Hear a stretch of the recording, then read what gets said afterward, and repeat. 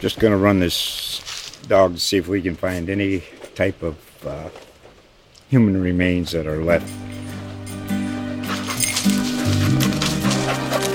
Listen to Where Secrets Go to Die, The Disappearance of Derek Hennigan.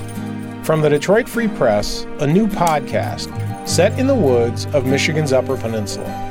Available on Apple, Spotify, Freep.com, or wherever you get your podcasts. Who exactly is Fields supposed to throw to, right? I mean, I feel like this man needs a representative receiver core before anyone can really, truly evaluate him, right? Like, he's impossible to really, truly evaluate.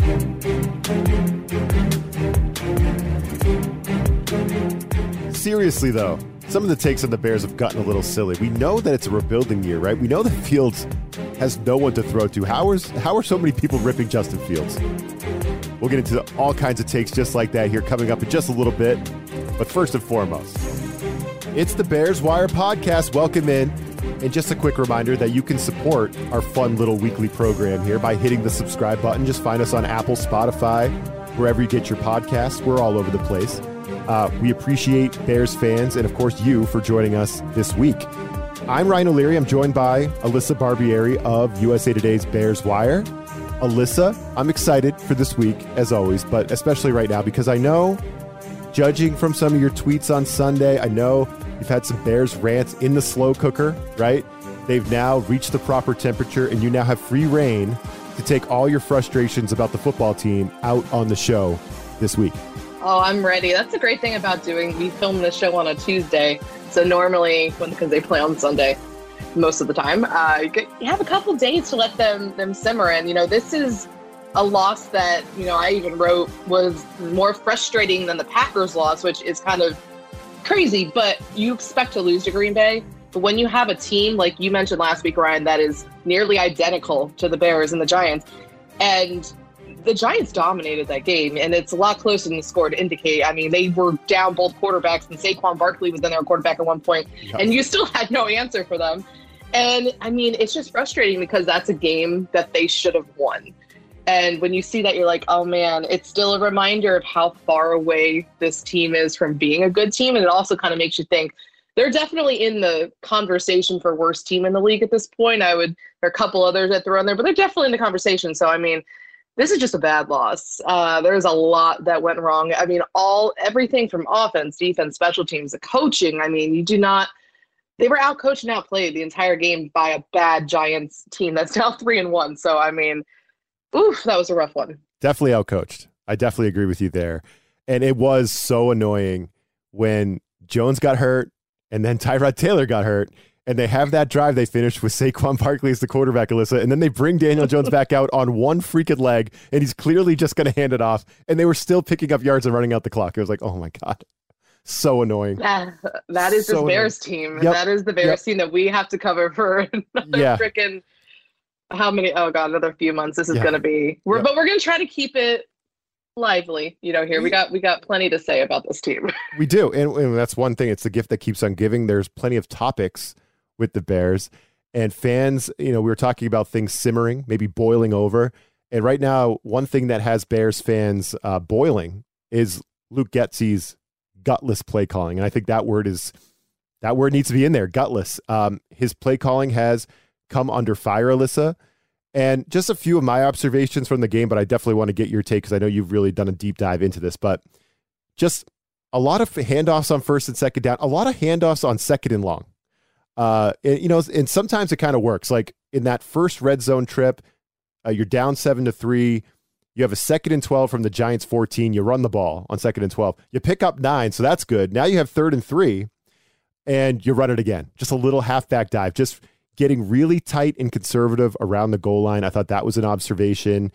Getting yourself constantly in 3rd and long, which is just not a space to be, and then calling really conservative plays because you're kind of nervous about your pass protection, right? Which was really bad, which we'll get into. I don't know. I just think you go 0 for 3 in the red zone. You settle for field goals, Alyssa. And I think the Bears almost seemed like they were planning. They wanted the field goals. Like they were more comfortable just playing it safe and kicking a field goal instead of letting Fields go and make a play, right? And I think that's what's probably frustrating Bears fans the most. But when it comes to Getsy's play calling and the game plan for this ball game, what do you think? What's at the top of your notes? What's your best rant about the play calling? So, like, obviously after the game, I was more livid about it because you're just kind of like in the moment, you watch the game and going back and watching, it's clear. And I want to lead off with this. It's not all on Luke Getsy. They're like the execution, the lack of execution, I should say, from the entire offense is contributing to just how bad they are. But, like you said, I mean, it's getting frustrating how they're so predictable, this offense. You just know that the only thing they can do is run. And Luke Getsy kind of seems content to just keep on running until they can't run anymore, which, again, if you can do it and you win games because of it, good for you. But the Bears did not win this game, and they needed a passing attack. And, I mean, it was rough. I mean, you mentioned the red zone going 0 for 3. When you look at the 12 potential points left there out on the field, and this being an 8-point game, granted, things change. You can't just kind of look at it at that point. But at the same point, you see how conservative, especially, he gets in the red zone. And I can't remember the exact stat, but I think there was this, even heading into this game, where how many runs were called in the red zone compared to passes. And I think it was like one pass, like compared to the rest runs or something like that. It was crazy. And like, again, I get it. When you have this, at that point, they had the second best rushing attack. They have the number 3 now. Of course, you want to lean on the run game. Like, that is the strength of this offense. And clearly Justin Fields has had his struggles, and a strong run game is going to be a quarterback's best friend. But at the same time, it's, Getsy needs to open things up a little bit, spread it around. And again, it's not just on Getsy, it's Fields. There were a couple of missed throws that he had in this game. He's not getting any protection from the offensive line. Like we're going to talk about later, the receivers outside of Darnell Mooney, like no one could come down with the ball. There were some that were dropped, some just miscommunication. I mean, it was really frustrating, but also when you see there were a lot of hiccups that he had, and you could tell like when something isn't working, he kind of seemed to stick with it. Like he's like, and that kind of reminded me a little bit of Matt Nagy, like, okay, I'm going to run my game plan. I mean, it was frustrating. I mean, we're 4 games in. I have to remind myself, keep perspective. He's a first-time play caller. He's learning on the job as well. But again, that was a risk that the Bears took in hiring a first-time play caller, is that you're going to have these bumps, like with a first-time head coach in Matt Eberflus. Like, I mean, you're going to have that.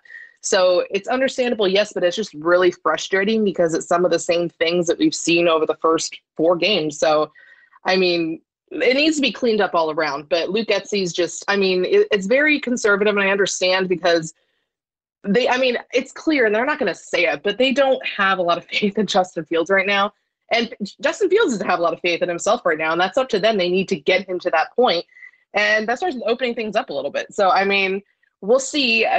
This Vikings game is going to be brutal a little bit. So, I don't know. It's Getsy, and it's everyone else as well. I mean, it's just all around. Again, hey, good news, though, Ryan. Justin Fields actually eclipsed 100 passing yards in the first half, which I'm shocked, completely shocked that happened. So, I mean, there is progress being made on Fields' part, but everything else around him, it's not looking good. Getsy did dial one thing up, right? He did have one trick up his sleeve in the passing game, and it was the Cole Kmet screen. So this was another thing that annoyed me in the game. Later in that first half, after the special teams came up with a little turnover, and then Fields scrambled for a first down on another 3rd and long. They were in 3rd and long all day. It was like ridiculous. But 3rd and 10, Fields scrambles, picks up the first down. Now you get yourself in another 3rd and long, right? 3rd and 15 because you ran the ball on 2nd and 10, didn't go anywhere, and then we had a false start. So it's 3rd and 15, and what did the Bears do? Cole Kmet, little bubble screen or whatever that was, right? The quick throw to Cole Kmet, picks up 6. You just kind of wash your hands with it and say, all right, we're going to kick the field goal. And that's fine. That's fine until the second half happened. And on the 3rd, and they had another, like, short, this one was 3rd and 6, Giants 14, after a good little drive right at halftime, right? Fields made some really good throws there coming out of the locker room. You run another Cole Kmet screen, Alyssa, on 3rd and 6 that goes nowhere and gets blown up, and then they kick another field goal. It's like, guys, can we get Darnell Mooney that screen, or can we like figure out something for Velus Jones Jr. to do besides muffing a punt? Can we, I don't know. Is Cole Kmet like our best athlete to do these like little screen passes with? Why did they think that was going to work? It was just like, that kind of annoyed me too during the game. I mean, I'm actually not opposed to the Cole Kmet screen pass, but it has to be executed right. You know what I mean? Because like Cole Kmet and Darnell Mooney were the two playmakers that even Matt Eberflus talked about after the first week about needing to get them, or maybe it was second week, whatever, about getting them more involved in the passing game to really let it thrive. And I think Kmet is someone, if given the opportunity and put in, the right position, he can really help this passing offense. So not entirely opposed to that. The execution of it, yeah. But hey, there was a screen pass to Cole Kmet. That's something that didn't happen all season up until last week. And you also mentioned Velus Jones. Yes, that muff punt. I mean, it's not going to define his career. He's going to be fine because you saw he had some bursts in some of those returns. I can't believe he did not play a single offensive rep, like none. Zero. I was like, I know they're probably playing it safe with him because he's coming back from a hamstring injury. But again, if he's good to go on special teams, you can't get him out there at all. He's your top offensive draft pick, and you would like to see him. I mean, especially when you need a spark on offense, he's someone that can provide a spark. And that's why I was a little confused. I'm like, you want to see something different from Luke Getsy, going back to Getsy.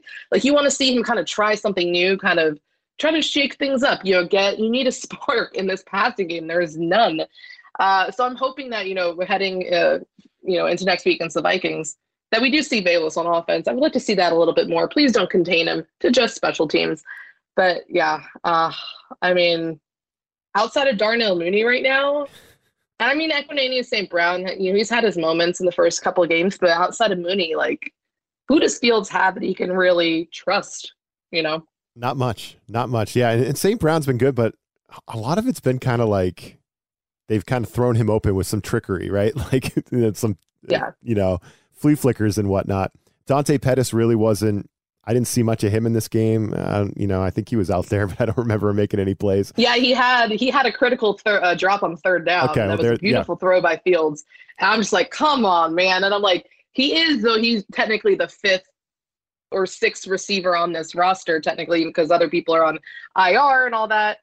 And I'm just like, and again, that's when you would like to see Velus Jones, let's kind of try to shake it up. But they were playing basically at receiver with Mooney, St. Brown, and Pettis at that point. So, I mean, do you really expect a lot of success with that group? I mean, it's rough. Yeah, it is. And we're going to get into it here coming up.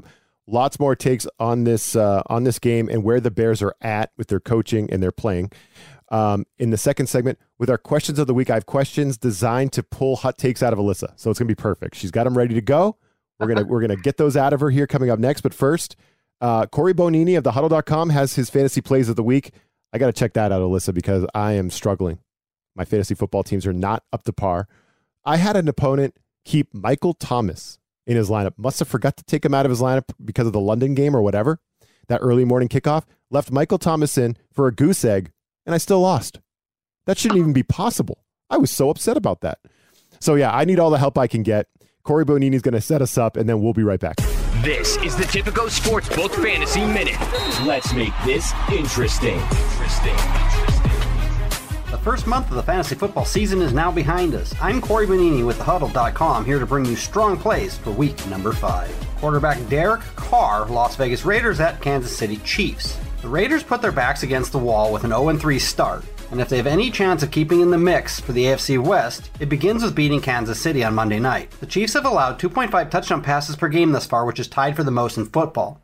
Only 1 in 175 attempts has been intercepted, and just 4 teams have given up more yardage through the air to the position. This matchup is 23.4% easier than the league average, and Carr has the weapons to get the job done. Running back Ramondre Stevenson versus the Detroit Lions. This matchup is tremendous for success on the ground, and the Patriots are in line to lean heavily on the rushing attack if quarterback Bailey Zappi ends up starting. Detroit is granted a rushing score every 11 attempts, which is the highest frequency by more than 5 carries. 8 times a running back has carried the rock into the end zone. And the 116.8 ground yards per game sits as the 6th highest figure in football. Stevenson makes for a quality start in any fantasy setting. Baltimore Ravens wide receiver Devin Duvernay versus the Cincinnati Bengals. He was targeted a season high 5 times last week, catching 4 for 51, but he failed to score a touchdown for the first time in 2022 if you include his special teams TD in the mix. He has at least 6.2 PPR points in each game, and that's if you remove the touchdown, and the vertical threat is worthy of a gamble in deep leagues. The Bengals haven't given up much to receivers in 2022, but the Ravens are one of the most explosive offenses, and 5 different receivers have posted at least 12 PPR points against the Bengals this season. Tight end Tyler Conklin, New York Jets versus Miami Dolphins. The big question surrounding Conklin entering week 4 was what kind of involvement would he see with Zach Wilson returning to the lineup. All things considered, the former Viking was targeted enough to keep him relevant. His 5 looks produced 3 catches for 52 yards. Not exactly what you want to see, but it's not like he went from 8 looks per game under Joe Flacco down to 2. One aspect worth noting is the yards per reception went up, including the average depth of target going from 2.8 to 8 under Wilson. More importantly, Miami has surrendered crazy volume to tight ends in 2022, ranking as the easiest opponent for catches and number 3 for yardage generated. While only 1 in every 15 completions has found the end zone, there's plenty of PPR upside to chase here. For more award-winning tips, news, and advice, please be sure to check out thehuddle.com.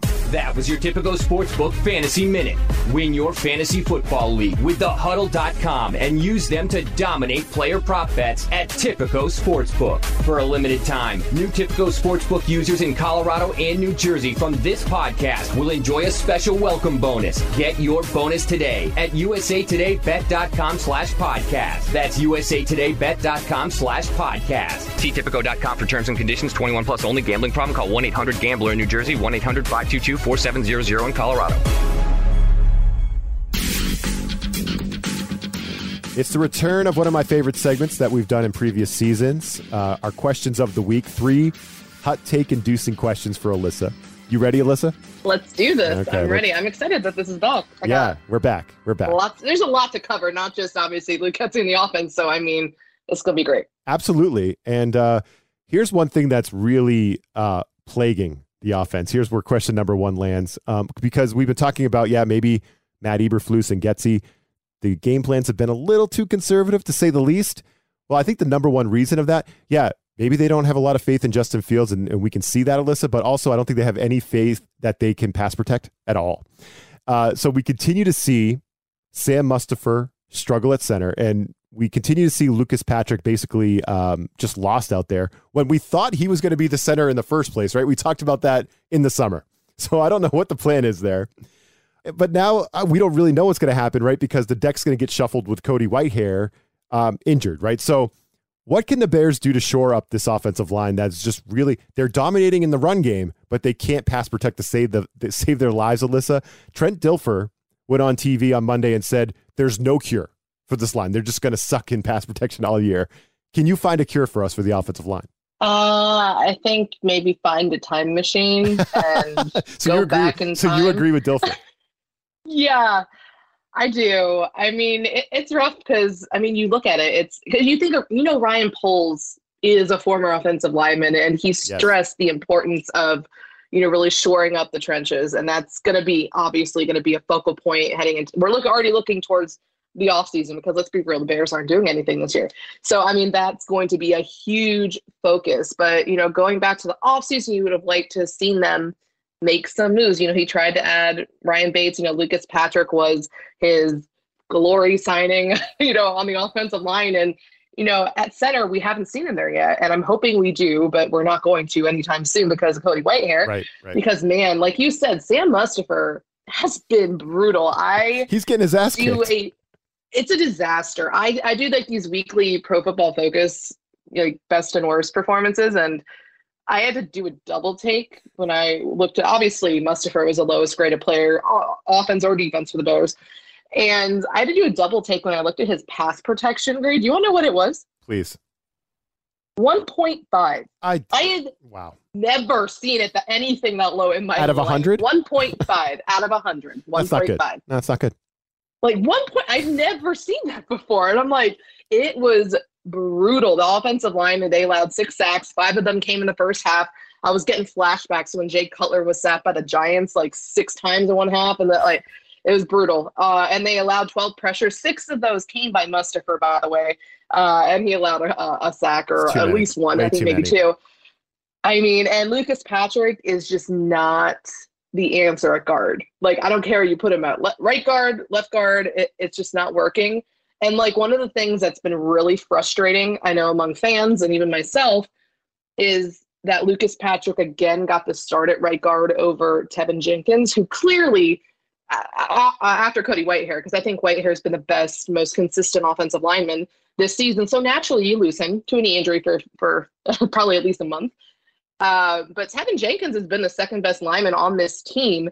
And the fact that Matt Eberflus has used the fact that he hasn't had strong practices as the reason why Lucas Patrick was getting the start over him. But then when you see the game last week against Houston and just how terrible Lucas Patrick was and how good Tevin Jenkins has been, and it just makes no sense. And you're like, really? And that's how some of the things I'm scratching my head about Matt Eberflus, how he's approaching this.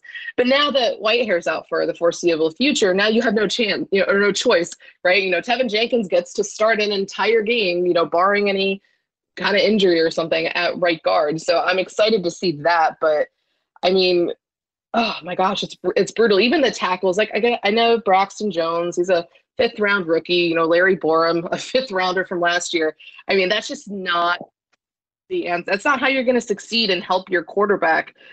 And that's one of the things that we talked about. And I know the national media has talked about just how frustrated they were with Ryan Poles and not focusing on helping Fields this year, because yes, it's clear that he's building for the future, but at the expense of your quarterback, I think we can say already 4 games in, because he looks like a shell of himself from last year. And like we saw how confident he looked at times last year, and coming into this, you need to help your quarterback, like get him weapons, get him protection, because he was the most sacked quarterback, when he was out there last year. He missed time because of it, because of the injuries he suffered. So, I mean, it's brutal. And like you said, maybe that is a factor as to why they're running the ball as much as they can. They're not going to come out and say our offensive line can't block, but at the same time, it's really frustrating, because it's clear that yes, he has some processing issues with diagnosing defenses and stuff, but he also does not, like, he feels so uncomfortable back there that he's not even getting to that point, like, you know what I mean, where he's trying not to die back there. And that's why we've seen him take off at times, even when there is a play to be made downfield. He's just trying to survive at this point. And the offensive line and the struggles that they've had and just how terrible they've been, that's a big reason why. And one thing I do love about Fields on that point, Alyssa, is he doesn't bitch. He doesn't really do anything during the game. He doesn't say anything after the game. He is a leader. I still believe in him as a leader and as the QB1 and as the future. But yeah, I'm still chuckling over something you said. Our offensive line can't block. It's just like, it reminds me of that great quote from Bad Boys. That's a stupid problem to have, but it is a problem that our offensive line cannot block. So there it is. For the record, Alyssa agrees with Trent Dilfer. There is no cure. We're screwed. We can't pass block. But speaking of Fields, that's where I was going with question number 2. You hit on some of this. The critics have been loud, right? I mean, they haven't been shy to point out that Fields is struggling. We know he's struggling with some confidence. We know his offense is super conservative. We know his pass blocking is bad, to be nice. But have his critics been too quick to forget, Alyssa, that he has no wide receivers to throw to outside of Darnell Mooney, who made a nice sighting this week? Because, again, who else are the Giants? Who else are they covering? It's only Mooney. So the fact that Mooney broke out a little bit in this game was a great sight. I mean, Equinemius St. Brown, Dante Pettis, invisible in this one. Velus Jones Jr., as you said, wasn't out there. They're trying to dial up stuff for Cole Kmet, but that didn't really work. Hitting him up with those screens. Who exactly is Fields supposed to throw to, right? I mean, I feel like this man needs a representative receiver core before anyone can really truly evaluate him, right? Like, he's impossible to really truly evaluate.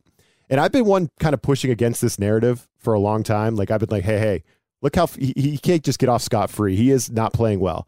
And that is part of it. And when he physically plays terrible, like he did in week 3, we're going to come on here and say it, right? And we did. We did a whole segment on how poorly Fields played in our episode last week. But people are just bashing Fields in the media. And I just don't feel like they're seeing the whole picture, right? It's like this receiving core plus this O-line plus this coach with no confidence in the passing game equals like impossible to fill out the progress report for Justin Fields. That's kind of where I'm at with Fields. But that was a long-winded question. What's the question? Was there a question in there, Alyssa? Have the critics been too quick to forget that Fields has all these things working against him? Are they being too harsh on him? I think so, and especially because, going back to the offseason when everyone jumped on the Bears are the worst team, are going to be the worst team, only going to win 1 or 3 games in the league train, the thing that they pointed out was the lack of weapons around Fields, the offensive line, that he doesn't have anyone to throw to besides Darnell Mooney. So they definitely have forgotten that for sure. And, oh my gosh, that made me think of like as you were talking about how bad this receiving core is and how Mooney is essentially the only one. I flash back to 2017, Mitchell Trubisky's rookie year, and the wide receiving core that he had, which was just god awful, and to the point where Ryan Pace traded in the middle of the season. His big trade for a receiver was with the Chargers for Dontrell Inman, and I'm just like looking back, like just how both Ryans are just kind of like neglecting the receiver position and just like underestimating how, yes, it is important for your quarterback to have guys to throw the ball to. I mean, the fact that Dante Pettis saw as many reps as he did last week, and because of injuries, Byron Pringle's on IR. Just not good. That's not going to help your quarterback at all. And, I don't know. I don't think it's going to happen this week, but somebody, your old buddy, Ryan, N'Keal Harry is eligible to come off of IR this week. The savior. He had ankle surgery. N'Keal Harry. Maybe he is the savior. Maybe not a savior, but he maybe a competent receiver next to Darnell Mooney. You know what I mean? So I don't know. So. Maybe you don't think so? Nope. He is anything but a competent receiver. But maybe at this point, let's try it. Everything else isn't working. Let's see what N'Keal Harry can do, Oh yeah, no, I want it. Believe me, they used him as a freaking blocker. That's what he brought to his best games with the Patriots was him blocking. But I did a whole rant on that. Go find it. It was an episode from this summer. We appreciate our listeners. If you guys want to go back and listen to that. Justin Fields needs blocking too. Yes. Can he pass protect? Yeah, I think so. Yeah, he's a pretty good blocker. He's pretty good. Okay, then there we go. But it was more in the run game, I think, than anything. So unfortunately, that's just going to get Getsy to keep hitting it off, unfortunately, Alyssa. But that's where I wanted to go with question number 3. It kind of goes around this topic of the coaching staff, and we do see Fields continuing to struggle with his play and with his confidence. How about Kyler Gordon, right? He continues to look confused and lost. Ouch. The Giants were clearly targeting him on those bootlegs, and he was. As they should. There was one where Gordon's kind of on the edge. He's kind of like eyeing the quarterback. There's a play action. Gordon turns, looks at the tight end, runs away, puts his back to the quarterback, and Daniel Jones has a third of the football field to just. It was just like the parting. It was just like opening the door for Daniel Jones to just run untouched down the sideline for like 20 or 30 yards. It's like, oh my God, what are we doing? So the Giants definitely had better coaching on Sunday, as you said, Alyssa. And it is an early sample size, but there's a lot of young talent that the Bears are trying to develop. You have this first-year coach, Matt Eberflus. Is he the guy? Like, are you trusting him right now with the development of all this young talent on the team, starting with Fields, but also going to guys like Kyler Gordon and some of these guys that they just drafted? That's a good question. Because I would kind of argue maybe on the defensive side of things. I mean, this is where it comes, or the thing that he's a defensive head coach comes in. But at the same time, with Kyler Gordon, to start with him, you look around the rest of the league. If Kyler Gordon is not their top draft pick, he's probably on the bench. He's playing 2 positions. He's playing outside and the nickel. But at this point, I think that when Jalen Johnson does come back, that they need to just stick Kyler in the slot and leave him there and go with Kendall Vildor on the outside opposite Jalen Johnson. Stop moving him around, give him one position to focus on, because that's just they're overwhelming him a little bit. And that's kind of going into the development because, yes, he was viewed as, along with Jaquan Brisker, as rookies that are going to start right away, be immediate contributors. And Brisker, he's had some ups and downs, but he's been doing fine. Whereas Gordon, it's been rough for him. So at what point do you need to lessen the load for him And that's going to go a long way in his development, because we saw Jalen Johnson during his rookie season. He started right away and he thrived, but that's not always the case for everybody. So, Eberflus and this coaching staff need to help him out, take a little bit off his plate. You know what I mean? And then kind of looking to the offense. I mean, this is my biggest concern is Eberflus. And we talked about this last week, Ryan, about how we feel Matt Eberflus isn't necessarily prioritizing Justin Fields' development. Right? He's more concerned with wins, which, I mean, makes sense, right? That's his job, is to win football games. But he's also trying to win during a season where he doesn't necessarily need to, because this is not a season where if the Bears don't make the playoffs and they're going to get fired, blah, blah, blah, blah, blah. No, this is viewed as a long-term project. So, and Justin Fields is a big part of that project, or they're hoping. I know that this new regime doesn't have any ties to him, but at the same time, you're hoping. This is probably the most talented quarterback prospect that I've seen in a while. So you're hoping that you can develop him to be that guy, to be that franchise quarterback. And it's very concerning when you look at what Fields is going through these first 4 weeks, because he just looks kind of dejected. Like he's not used. He doesn't look like when we saw him with swagger last year, and even when things were rough, he knew that he could make plays and he was confident, and maybe he knew that this new coaching, or that the old coaching staff was on their way out, whatever. But I mean, it's hard because I don't necessarily trust Eberflus to do that. He's a defensive-minded head coach. Ryan Poles essentially is entrusting, and this whole organization is entrusting, Luke Getsy and Andrew Janocko to develop Fields. But I mean, at this point, I don't necessarily feel comfortable. And when I watch that game on Sunday and you see what Brian Daboll has done with a bad Giants team, it really made me stop and wonder, did Chicago make the right decision? Did they make the right decision going with a defensive-minded head coach? Because it kind of seems like they flip-flop. You know what I mean? With head coaches, even no doubt. Going back to Lovie Smith. He was a defensive-minded head coach. Then they went and hired an offensive-minded head coach in Mark Trestman. Then when he didn't work out and was a disaster, like, oh no, let's go back to a defensive-minded head coach in John Fox. And then, oh no, that defensive-minded head coach. Let's try an offensive-minded head coach for Mitchell Trubisky, Matt Nagy. Didn't work out. Guess what? They're back to a defensive-minded head coach and Matt Eberflus. And it's just like the same continuous cycle. And he's not someone that's going to prioritize the offense in Justin Fields' development. When I feel like I'm wondering, what would Justin Fields look like with Brian Daboll? I'm trying not to play the what if game. There's so many what ifs in Bears franchise history. But there was this picture, because when I was going through all these photos from AP and all that, there was this picture of Justin Fields and Brian Daboll shaking hands after the game, and Justin has a smile on his face. I'm like, oh, we could have had it all. If only, yeah.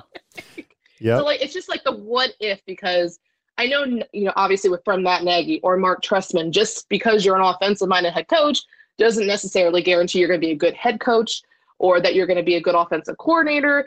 I mean, but we've seen Brian Daboll's success in Buffalo. Even what he's doing now, he's still learning on the job like Matt Eberflus is. He hasn't been perfect, but what he's done with this Giants team has been impressive. And I mean, I was just kind of reminded by that. So, I mean, yeah, that was a rough one to swallow. Love it. Nothing gets the hot takes out of Alyssa like questions of the week. I got to bring these back again. So good. Such good stuff. Yeah, I mean, you see Eberflus like kind of really just doubling down and committing to the Kyler Gordon Swiss Army knife thing, like you said, moving him all over the place. He's going to do it all, and then continues to say in his pressers, no, he's just a young player. Just got to keep working, got to keep getting reps. It's like, it's a rookie. He's a rookie. You got to it's not like these guys just come into the league and dominate. Some of them do, and you tip your caps to them, but it's few and far between. Doesn't mean Kyler Gordon's a bad player, but are they putting too much on his plate, and is the head coach noticing it? It's a fair question. It is a fair question. Great stuff there, Alyssa. Great stuff there. Yeah, but that's interesting. Go back to that too, because one of the things that the defensive coordinator One of the things that defensive coordinator Alan Williams mentioned, even back during minicamp and OTAs, was that they were going to start Kyler Gordon on the outside, and there were a lot of questions about, okay, but he's played nickel. Will you try him in both places? And Alan Williams said, we're going to start him outside because we don't want to put too much on his plate. He's a rookie, right? They're going to see what he can handle. But I thought it was going to be more of a gradual thing during the season, not necessarily. I mean, like they kind of threw him into the fire in training camp and had him playing both positions, which it's good to get those reps in. But during the season, I thought they'd kind of just stick him with, one position. And you feel bad for Kyler Gordon because everyone knows to pick on him. I expect Kirk Cousins to pick on Kyler Gordon repeatedly next week. I mean, it's going to be brutal because Kirk Cousins is much better quarterback than Daniel Jones. It's one thing when Aaron Rodgers is doing it, you know what I mean? But then when you see Daniel Jones, I mean, like, it's wake-up call. And I think that going back to that last question, right, do we trust Eberflus with this young talent? I mean, yes, Kyler Gordon's a rookie. He deserves reps. But at the same time, you need to take care of him and make sure that he's in a good headspace and do something that you can control. Like, right, when Jalen Johnson comes back, let's just keep Kyler Gordon at nickel. Let's put Kendall Vildor, who's actually done a very decent job while Jalen Johnson has been out, and keep him on the outside. I thought that was a fun little segment, Alyssa. Hot takes all over the place. We should have hired Brian Daboll. Love it. Good take right there. But we still have to talk about Bears-Vikings. Bears, big road underdogs. We'll tell you how much, and we'll make predictions here coming up next. But first, here's a free play from the Bet Slippin' podcast. This is the Tipico Sportsbook Minute. Let's make this interesting. Hello, everyone. This is Nathan with the Bet Slippin' podcast. Be sure to check us and our sportsbook provider, Tipico, out. All odds are provided by our friends at Tipico. Tipico Sportsbook is a global betting leader. New users from this podcast will enjoy a special welcome bonus. Terms and conditions apply. 21 plus. See the site for details. So the Raiders and Chiefs have Monday Night Football. The Raiders are +7 and are starting to figure things out offensively, rushing for over 200 yards against Denver. They have a couple elite offensive playmakers, and the Chiefs' opponent's completion percentage is the second worst in the league at just over 70%. In both games, the Chiefs have played outside of a 2-score finish. No opposing rusher has had over 30 yards on their own. The Raiders should look much better and should be able to hold this within a touchdown. Give me Las Vegas +7. That was your Tipico Sportsbook Minute. For a limited time, new users in Colorado and New Jersey from this podcast will enjoy a special welcome bonus. Get your bonus today at usatodaybet.com/podcast. That's usatodaybet.com/podcast. See Tipico.com for terms and conditions. 21 plus only. Gambling problem? Call 1-800-GAMBLER in New Jersey. 1-800-522-4700 in Colorado. All right, the Bears, big road dogs in Minnesota this week. The spread is 7.5. Money line, Alyssa, +270 on Tipico if you want to pick the Bears as an underdog. But don't do that because here's why I'm laying the points and placing my betting unit on Minnesota to cover in this one. And I just feel like, the Vikings, Alyssa, even though they do have a good run game with Dalvin Cook, they're among the more pass-happy teams in the entire NFL. Actually, they average close to 40 pass attempts per game. And when you counterbalance that with Jalen Johnson being out with this quad injury, we're not sure if he's going to come back. I think the last we heard from him is he's still not sure if he's going to make it back for this one. Gosh, do we need Jalen Johnson in the lineup? Poor Kyler. Can you imagine Kyler Gordon going up against Justin Jefferson if that's the matchup? Oh, no. Poor Kyler Gordon. God. So the Vikings are this pass-happy team. It kind of is meshing up well with the Bears' struggles in the secondary right now, especially with their best guy out. And then you have the Bears on the other side. They never pass, right? They're averaging like 15 pass attempts per game or whatever it is. They're way down near the bottom. So you got this one team that's really pass happy, one that's not. So for me, it's just like, I feel like all those metrics are working against the Bears in this game. And oh, by the way, it's also in Minnesota. So I don't have any problem putting my betting unit on Minnesota -7.5 in this one. Oh gosh, I absolutely agree. Give me Minnesota in the 7.5 easily. I don't think this game is going to be close. I think it's not going to be like a one possession game, even though divisional games, you can never write them off unless it's Bears Packers, which, we always know how that's going to end. So, but even with this game, like you said, not even focusing on the Bears offense, let's just look at the Vikings offense and what they can do to this Bears defense. I know the Bears defense is allowing, I think, the third or fourth fewest passing yards. That's going to change this week. You look at who they've played.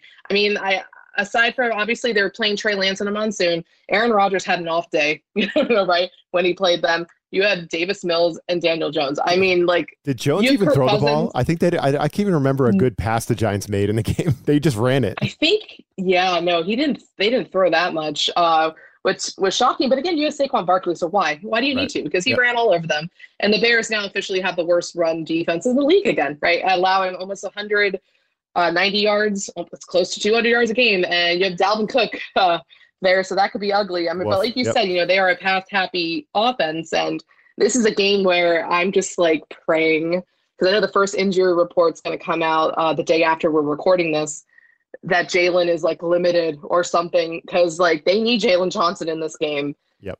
Otherwise, you have Kindle Vildor and Kyler Gordon on the outside when they're not in nickel. And then when they're in nickel, you have undrafted rookie Jalen Jones on the outside. I mean, it's just, that's a recipe for disaster. But again, like now I just thought about how, I think it was the Monday night game last year. You remember when the Bears secondary, the entire starting secondary got COVID? And they had to they were bringing everyone up from the practice squad, and including one Thomas Graham, and who is not on the Bears anymore. They held Cousins to like under 100 yards or something. Yeah. It was something ridiculous. And I'm thinking of that. But again, they had Thomas Graham, who actually, that was his first start, looked really good. Someone who he didn't make the active roster, and he should have, and then got poached off the practice squad a few weeks ago. So, I mean, it's just, it could be a bloodbath. And like you said, this game is in Minnesota. I mean, if they were favored by 10 and a half, I would still take the Vikings easily in this one. So I don't know. We're not loving the Bears. If Justin Fields looks decent, that would soften the blow a little bit, but this is going to be a brutal one. Yes, this is going to be brutal. I put in my notes that I think the defense is going to give up 30 plus in this game. Because I just don't think they're going to have a lot of help. So that's all. I think we both clearly like the Vikings. So I just want to put this into the universe, Alyssa, before we sign off. What's the game plan going to be, Luke? Right? Like, what's the game plan going to be, Getsy? Because if this is like the same like commitment to the run, we're going to play not to lose. We're gonna play defense. We're gonna take them. No. Like I said, you're going to give up 30 plus points in this game. Like, it's not a good matchup for the Bears defense. And you're probably going to lose by double digits if you come out there trying to run the football on every single play. So if there's ever a game for the Bears to go out there and go down swinging and open it up a little bit and try to attack through the air and get some points on the board on the road, wouldn't this be it? This is it. If they're ever going to take more shots with the fan base screaming for it, clamoring, like they just pleading for it, right? I mean, I'm not the only one speaking this into the universe, right? Like all Bears fans want them to open it up a little bit. This is the week, isn't it? Like you're 7.5 point dogs on the road. Nobody's giving you a shot to win this. We're not expecting this to be a win for the Bears. So can you just take the training wheels off and go try to win and try to go make some plays and, I don't know, put up some points? Because the Vikings are going to score, in my opinion. So that's what I wanted to speak into the universe, Alyssa. Just, if not now, when? It's time to take some shots, and this would be the week. I agree, and that's great. I'm really glad you brought that up because you don't need to win this year. You're not tanking necessarily, but they're playing so conservative on both sides, and you don't need to be. Like, you're expected to lose. You're not going to get fired. You need to have, it's not winning that's important. It's the player development this year and seeing, hey, do you have somebody that you could re-sign, right? Seeing from some of these 1-year deals that Ryan Poles had, developing Justin Fields, let him air it out. Like, what is it going to hurt? He throws a couple interceptions on a couple balls, but hey, if he's actually hitting on some of these deep balls and he's gaining confidence, then it doesn't matter. Who cares if he has 2 interceptions, if he's hitting some other deep passes and building confidence and opening up this passing game, which this Vikings defense is allowing, I just looked it up, 263.5 passing yards per game. They're also allowing over 130 yards rushing. And I feel like Luke Getsy's going to be like, oh, okay, this would be another good game to run the ball. But no, let Justin throw it. Let him throw, please. It's like time. You said. It's time. If not when. Yeah. We're 5 weeks into the season. And the Bears are on pace to have historically one of the worst passing offenses. I mean, it's just let him, just trust him. You're not going to be fired this year unless you keep doing stuff like this, where you're just hurting the quarterback. You know what I mean? Yeah, I'm not asking for as many pass attempts that Kirk Cousins will probably have, but just open it up a little bit. Take some shots. Let's go. Let's play some football here. But no, it's going to be, let's shorten the game. Let's hold the ball. Let's keep that offense on the sidelines. It's going to be all that crap, Alyssa. we know how that's going to end up for the Bears. So anyway, we'll see how that works out. How are you feeling? I know you had a lot of rants that you had to get off your chest here on the episode. You feel any better? Was this like kind of therapeutic for you? Yeah, it's always therapeutic. And, we were talking before we jumped on here and started filming how, we always feel like since last year, it's been the same. And the last 2 years, really, where we always feel like we're doing the same show because it's like the same things over and over again. Yep. But just like a little tweak. It's always nice to come on here and kind of hash it out and try to kind of come away optimistic. Not that I'm coming away optimistic heading into this game, but usually, I felt optimistic heading into the game last week. I don't know, maybe this week they'll surprise me. Please surprise me. I beg of you. Well, that's Alyssa Barbieri right there. Make sure you're checking out Alyssa's stuff on Bears Wire. It's all good. And her team, they do great stuff over there. Let's go Bears. Tough game against the Vikings, but we'll see how that turns out for Alyssa. I'm Ryan O'Leary. We'll be back next week. Alyssa knows how to say bye to the listeners, though. Bear down and Luke Getsy. Let Justin throw. This USA Today Sports Podcast has been presented by USA Today's Sports Media Group and is available in your favorite podcast store. Make sure to subscribe for weekly updates, the latest fantasy picks from Corey Bonini, and the Huddle Podcast, Inside the Weekly Line, with Sportsbook Wire's Jeff Clark and Eston McLaren, and the Bet Slippin' Podcast. We'll see you again next week.